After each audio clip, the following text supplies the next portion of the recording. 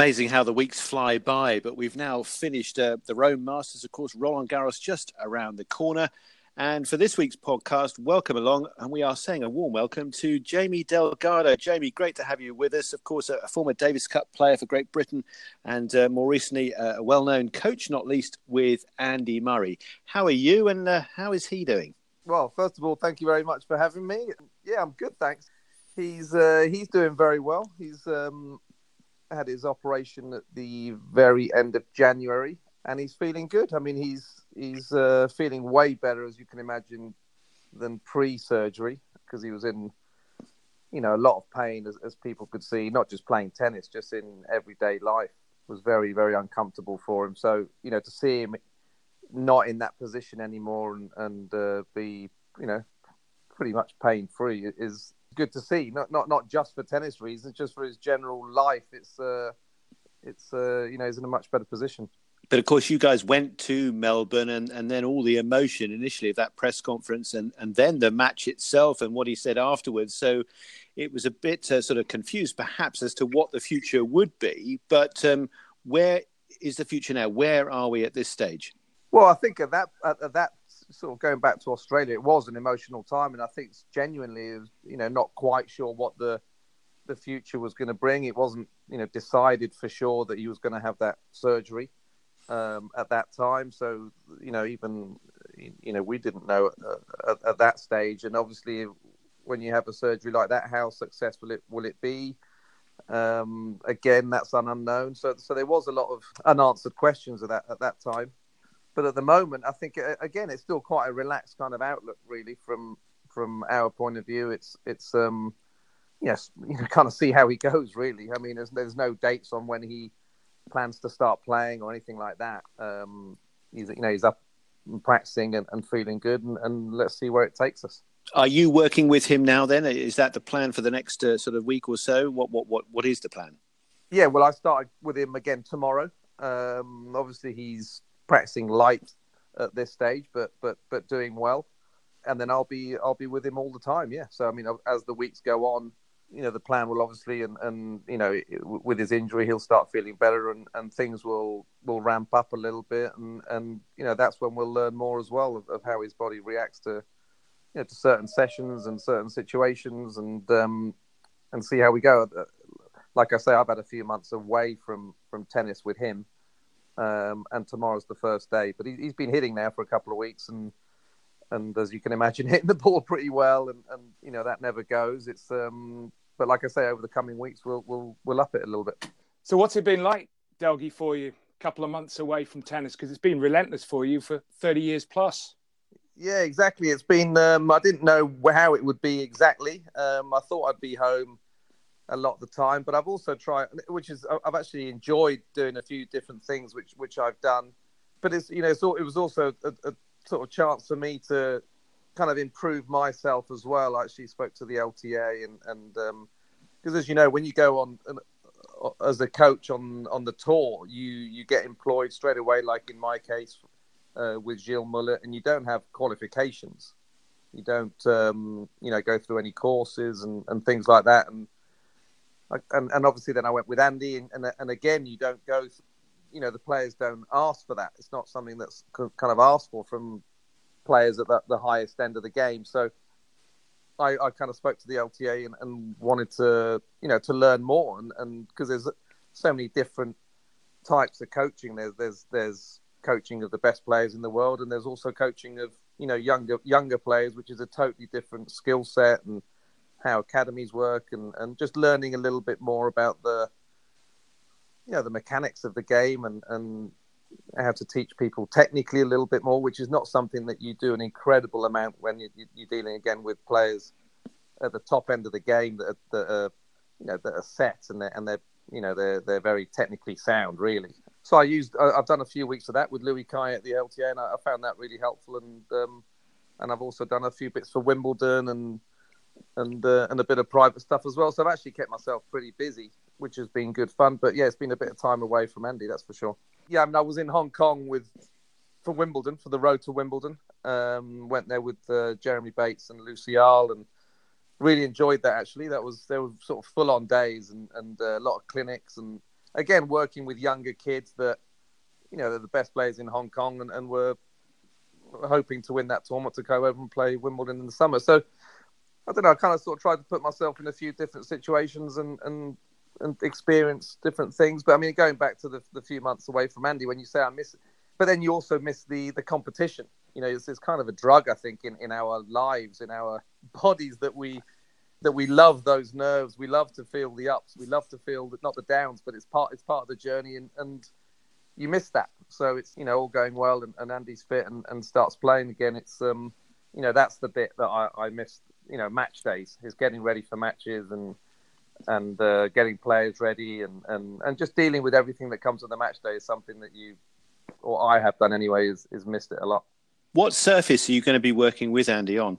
At the moment, we're going to be practicing on hard courts, just because feels a bit safer underfoot. It's even though we're coming into the grass court season here and grass courts are available or clay, it's just a bit slippery and can just jar the body a little bit. So at the moment, we're going to just stick to hard courts and until he's more confident, and then move on to the surface that he's going to play on, whatever that might be. But initially, it's hard courts for sure, yeah.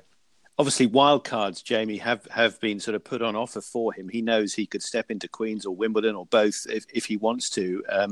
But how late in the day might you leave that decision, do you think? Oh, that'll be very, very late, because it's, because we don't know where he's at exactly at the moment, and nobody does. So, yeah, I think with the success he's had over the years, I'm sure they'll hold on to that for him till pretty late and of who he is. But, yeah, in terms of giving an inkling of when we would make a decision, it wouldn't be for a long time yet.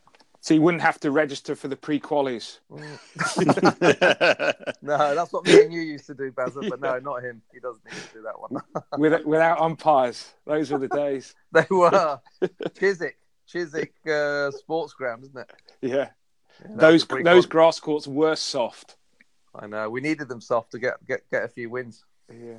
Now, that really is a few years ago, but just a few years ago, in fact, 2016, of course, was when you teamed up with Andy, Jamie, and what an amazing year it was, going all the way to the titles he had and eventually to the world #1 ranking. And, of course, one of the titles that he won along the way that year was in Rome. And we've just been witnessing this week the latest event there. And, of course, both for the men and the women, a lot of excitement, a lot of interest, a lot of difficult weather for them to deal with, and a lot of long matches, particularly for Novak Djokovic. Rafa finally getting a clay court title before going back to Roland Garros. I think we were wondering, would this be the year when he didn't have one before going back to the French Open? But he came through 6-love, 4-6, 6-1. I think that's the first bagel ever between the two of them in, what is it now, over 50 matches. But he's right back where he wants to be, isn't he? Yeah, I mean, it's like you say, when you've got such high standards, and we've not been used to seeing him lose, hardly even just pushed in matches, let alone lose matches. It's people sort of jump on someone like that very, very quickly. Is it the end for him? Has he lost his edge? Is he not playing as well? Many times we tend to sort of ask these questions to these top players, and they're forever. It's just only a blip, in my opinion. He's made a few semi-finals on clay. He's now won Rome. I'm not sure, but he might have won the most clay court matches out of anyone going into the French Open. So he either #1 or #2, I would say. So he's very much, for me, going into the French Open as favourite. I mean, for sure, he's, getting a big title like that, like he has today in Rome, will just put him at ease and that confidence. He'll be feeling amazing, I'm sure, right now. And he's beating Djokovic, #1 in the world. He's beating Tsitsipas, who he lost to last week. So you can kind of put that loss to him to bed a little bit in Madrid. As well, a little bit of altitude always in Madrid, which I know Rafa's won there before, but it's not his favourite event in terms of the conditions. So it's it's just a couple of losses he's had against good players, and I still see him as the favourite for the French Open. And like you say, back in 2016, the weather, I remember Andy playing in the final against Novak there, and it was kind of drizzling the whole match. And it's been a little bit like that there this week as well, which has caused a little bit of a problem for Novak, hasn't he? I've kind of seen a few things complaining about the order of play and him playing late last night and having to come back today earlier. But I mean, having said all that, I think Rafa's the favourite for the French Open. Which was also the case, Jamie, back in 2016, because Novak in the semi-final had the epic with Nishikori. That was late. And same again this year, also the Del Potro match in the quarters. So what could they do differently? Could they have both semi-finals in the afternoon, but then you can't have the late match Friday, can you? Yeah, exactly. I just think I think they started the match at 8 p.m., didn't they, last night? No, was that 8 p.m. British time? It was 7 p.m. British time. Yeah, so 8 p.m. local time. You've got to think as well, they're not just playing matches. If you get involved in a long match, it's, the time that these guys spend after the matches is a long time before they get to bed, before they've sort of eaten and done their exercises and massage and all that kind of stuff. He wouldn't have got to bed till, 2, 3 in the morning, probably by the time he's getting a good night's sleep. I just think maybe an earlier start, maybe. I mean, I don't see, because they obviously both matches have got to be played on centre court, haven't they? So I just think whoever gets that late match is definitely at a slight disadvantage, especially if you get yourself in a bit of a three-setter, which he did. And then to come back the final and play someone like Rafa, who's also so physical. I don't know how you can kind of get around it. It's not easy from the tournament's point of view, because they want people to come and watch in the evening. It's a big deal, isn't it? And this, of course, is when you have back-to-back Masters, week after another week. And Djokovic, having been so successful in Madrid, then having got through all the way in Rome, albeit everybody had that day off because of the rain midweek, but then they had to play 2 matches in a day. And then, of course, he had Del Potro over 3 hours against the Argentinian there, and then Schwartzman doing sort of similar job against him, as you say, in the semi-finals. So it was a heavy workload, and clearly watching him in that first set, he really looked very flat, and Rafa really, sharpened up for the match and took that first set away from him. I thought it was a great effort from Djokovic to force his way through into the second set and eventually take that. But ultimately, Nadal found an extra gear at the end. Yeah, I mean, it's going back to the scheduling. You kind of pointed it out well there, the Madrid and the Rome weeks, 2 weeks in a row. It's the same in the American summer where they have Canada and Cincinnati, and then you only have 1 week before the Grand Slam. So if you're quite often in the American swing, players won't play both events. They'll either just come for one of them and pull out the other, or skip Canada and start later, because it's very hard to do 2 weeks at that intensity. And then a lot of people think, you've got a week before the French Open, but you can have a couple of days off there probably. Then you're going to kind of ease into the practice week in Paris, and you don't actually get that many kind of high intensity practices, because the Sunday before Paris, for example, that's the day there that you're going to be taking it easy as well. So you actually only get 1 or 2 days then to play a couple of sets on the courts in Paris. So it's quite rushed. It is, isn't it? And it's arguably harder in a way to win these back-to-back Masters, these 2 weeks particularly on the clay, than perhaps to win a major, because at the major, you can have a maximum of 35 sets. Not that you'd want to play 5 sets all the time, but you have the days in between. And here, what are they playing? 10 matches in total in the 2 week period, best of 3. So, potentially 30 sets in 2 weeks, but without, as much rest time. It's a tall order. It is. And again, we're talking about the top guys. These weeks before the Grand Slams, they also have quite a lot of commercial stuff to do. They kind of cramp in quite a lot of, shoots or certain appearances. A lot of them happen in that week. So it turns out to be quite a tough week for them as well, because they're trying to get the right balance of practices. That's often kind of dictated by other things that they've got to do off the court. And it can be, it's sometimes not that an easy week as you'd imagine. There's a lot going on there. And on top of the 2 weeks, I think it can be quite tough. Do you think that's one of the reasons, Jamie, and you touched on best of 5 sets of Grand Slams, that the ATP have stopped the finals being best of 5? Because years ago, Rome final, I remember the Federer Nadal unbelievable match, 7-6 in the 5th. Is that one of the reasons why they stopped it? I don't actually know if that's the reason, but it totally makes sense to me to play that kind of match just a week before a major. Things can happen. It can rain a little bit. You just don't know. There's so many things that can be involved. So, I mean, I wasn't part of that decision, but it would. I think the players would be very happy that they wouldn't have to play 5 sets. Again, that could take a couple of days to recover. And before you know it, it's Wednesday or Thursday before the French Open, before you've kind of completely recovered and you haven't really sort of tested yourself on the courts there. Because, it doesn't matter how well you're playing on the other clay courts, you do want to feel the ball and, on the courts at Roland Garros. And how different are the courts at Roland Garros compared to Rome? They always used to say Rome is the closest to Roland Garros out of the clay court events. Yeah, I think the French Open, those courts, again, it's just so dependent on the weather. And I think when the sun's out a little bit, that's Chatrier court in Paris is kind of just made for Rafa. The way that ball jumps off that court, I haven't seen that ball jump off that court the same in Rome as it does in Paris. I think can be more bouncy in Paris. And even though it can get a little bit quicker there, Rafa loves it because the ball just jumps off the court even more then, and he just pushes you further and further back from the baseline, and it's very, very tough to hurt him from back there. So if it's not Nadal or Djokovic, who else is in that list of potentially going the whole way? I think for me, the last few years, and again he's up to it again this year on clay, is Dominic Thiem. I think he's not as consistent as those guys. He's more susceptible to put in a bad performance, and he plays super aggressive tennis. So he can make mistakes and he can sort of beat himself sometimes. But when he's on, he does have the firepower to beat those guys. I was quite surprised that he won Indian Wells on hard courts. I thought looking back a few years ago, I wasn't sure how much success he would get on hard. I kind of sort of viewed him as heavily having all his best results on clay, but he is improving his hard court game again. But I would go for Dominic Thiem just purely on his day. His level of tennis can match those guys. Where do you guys put Federer's sort of return to clay? How would you assess what he's achieved over the last couple of weeks, what that's meant to him perhaps going forward? I think he'd be delighted with the way he's played in the last couple of weeks. He's quite often comes into these tournaments sometimes with not an amazing amount of practice. So I think he'd be delighted. I think, for him to win at the French Open, it's going to be it's a tall ask, that one, because it's he's going to probably be involved in a couple of 5-set matches. I know he pulled out with the back this week, but he has had a few back issues, I think, in recent years. So if the matches get too physical for him, that'll be a bit of a problem for him.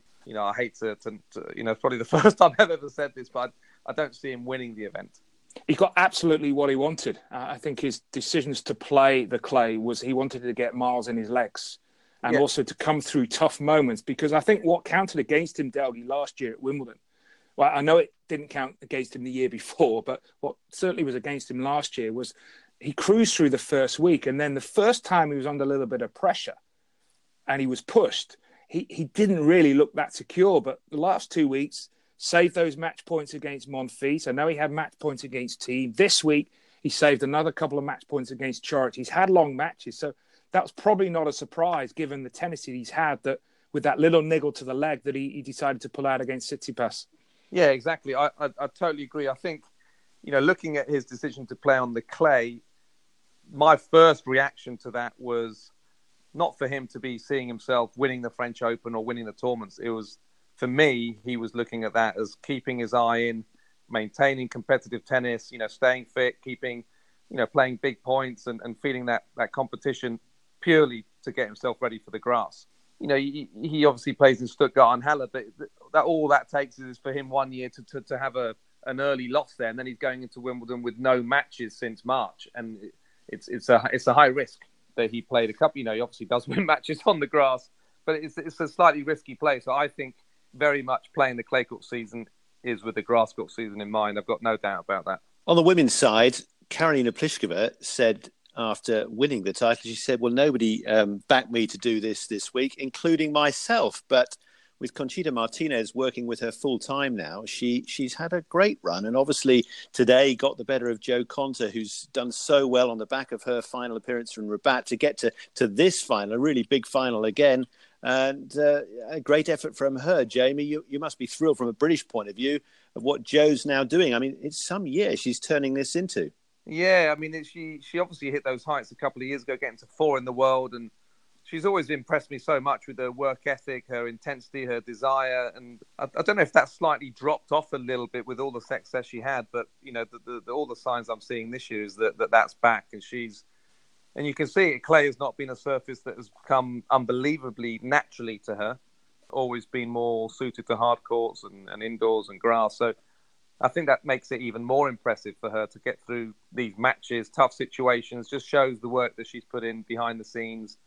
And again, the way she's playing on clay, I wouldn't bet against her to have an excellent grass court season as well. I think when Tim Henman was playing as well, it was, working towards there's some players that this is their biggest moment of the year. This is the clay court season. This is their time to shine. They're going to win the tournament. There's other players who also, believe they're going to do very well in it, but they've got the grass court season in mind. And I think for Konta, I think this is a great stepping stone for her to have another good Wimbledon. What was amazing about this week, you look at the women players who pulled out, 8 of them. Osaka, Muguruza, Kvitova, Gerges, Cornet, Serena, Ostapenko, and Wozniacki. I don't think I've ever seen 8 players pull out in a week. No, you're right. It's a huge number. But I think going back to that week, because it's so close as well to a Grand Slam, I think people just, if there's anything in the balance, if they're not quite feeling right, they'll pull out because they're, going to take a few days off, get my injury a little bit better or whatever it is, and then I'll be ready for the French Open rather than, push it for a few days there, and it might set you back. So I think the fact that it's so close to a Grand Slam, it just kind of, if it's in the balance, I think that they quite often sort of pull the cord on it a little bit there. Going back to what Jo Konta has done, she started the year, that match, that very, very late match in Melbourne that she had with Muguruza. I mean, she didn't win it, but it was a really high-quality encounter, and it was kind of the start of a whole run of big matches and battles that she's fought through, not least, Jamie, in Fed Cup and sort of leading for Great Britain, and what she's done in helping them now get back into World Group contention is a tremendous thing that she can surely use as a platform. It's the kind of thing she needs, albeit she didn't pick up titles, but she's picked up a lot of confidence having got through so many big matches as she has.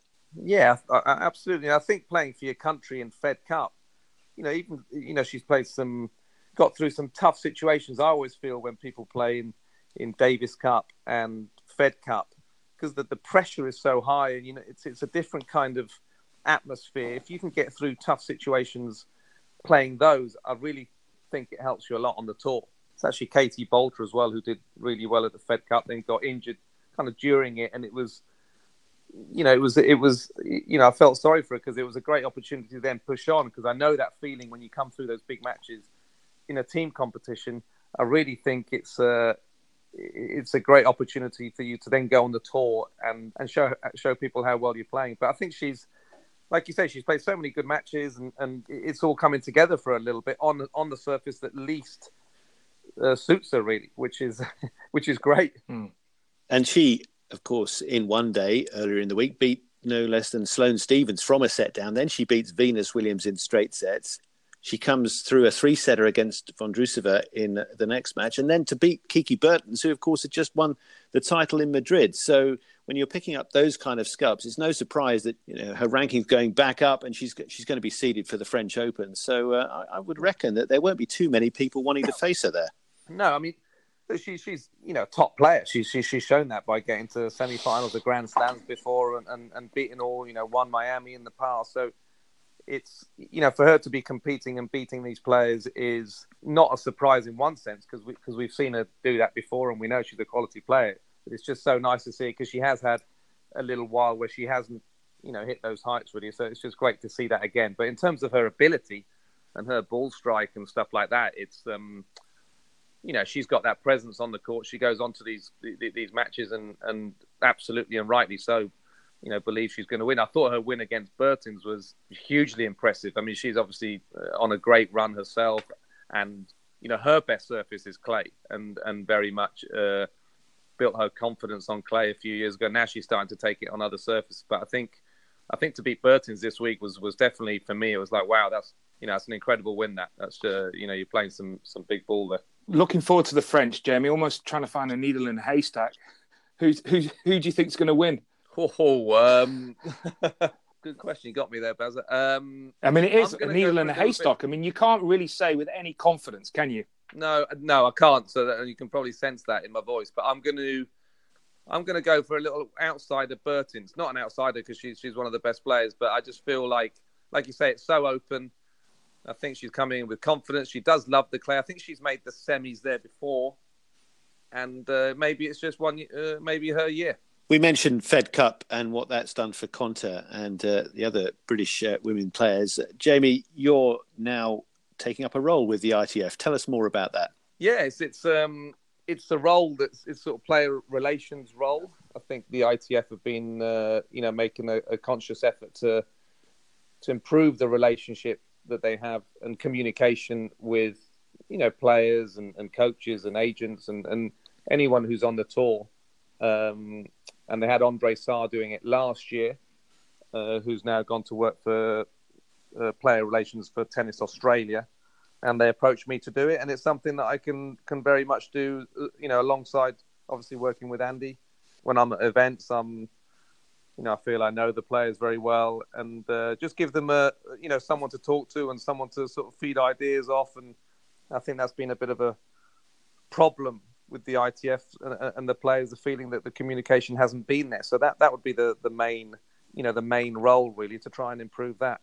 So would that be the players and coaches and agents speaking to you, Jamie, or would that be you trying to put across what the ITF are doing? I mean, both. I'm learning more and more what goes on at the ITF and why certain decisions have been made, and I feel quite often a lot of the people on the tour, whether that's again players or coaches or whoever, sometimes they don't get the correct information that's accurate. I feel that the ITF have also had their fair bit of criticism. Some of it fairly, as they would admit, and some of it unfairly. When things are not quite accurate and I'm aware of it, I'll be sort of trying to tell people what the actual truth of it is. And does the transition tour, does that come under your brief as well? Yes, they've obviously had problems with that, and again, a lot of criticism with that. But they're very much working with the ATP and WTA, and I think the points allocation and things like that have improved a lot since it was at the beginning of the year. So I think that's going to even itself out, and I think people are starting to become much happier with that as well now. Jamie, you played Davis Cup for Great Britain, so you obviously have a view on the event and what that meant to you. Do you have a view yet on how you would like to see it be developed, whether it should be changed from what is planned? I think first of all, the Davis Cup for me growing up, and I think probably for a lot of people my age or older or in and around my age, it was, for me, tennis was the Grand Slams. For me, Wimbledon, number one, and Davis Cup. They were the biggest things that were, for me, my goals ever to play in. And that's the way I see it. I mean, I think, the younger players, it's changed a little bit now. The tour's got way more events and people were pulling out of it. So I think there did need to be changes with it. I think the biggest kind of thing that players will talk about is the dates. Yes. I think everyone agrees that they would like to play in the Davis Cup. It's a huge event, but I think to have it at the end of the year, hopefully this year will be a big success. But I think there's a few players that is a concern. So what are the alternatives? Moving it earlier in the year, maybe after the US Open, or in between that swing of post US Open and the Asian? Yeah, swing? But I mean, there's only a few sort of slots in the year that the Davis Cup can be pushed to. I think the ATP kind of control the calendar. It's not like they can put it to wherever they want, and after the US Open in that window there, which is a great window, you've got the Labour Cup is in there as well. So that would be an issue with the Labour Cup, I'm sure, that they wouldn't be wanting the Davis Cup right next to it, and the Davis Cup wouldn't be wanting to be right next to the Labour Cup. And the Asian events and the US Open, it's kind of what I've learned as well, is how many people have a say in this. It's not just down to the ITF of when to put the Davis Cup. It has to be agreed by a lot of different people. But I think that would probably be the best dates.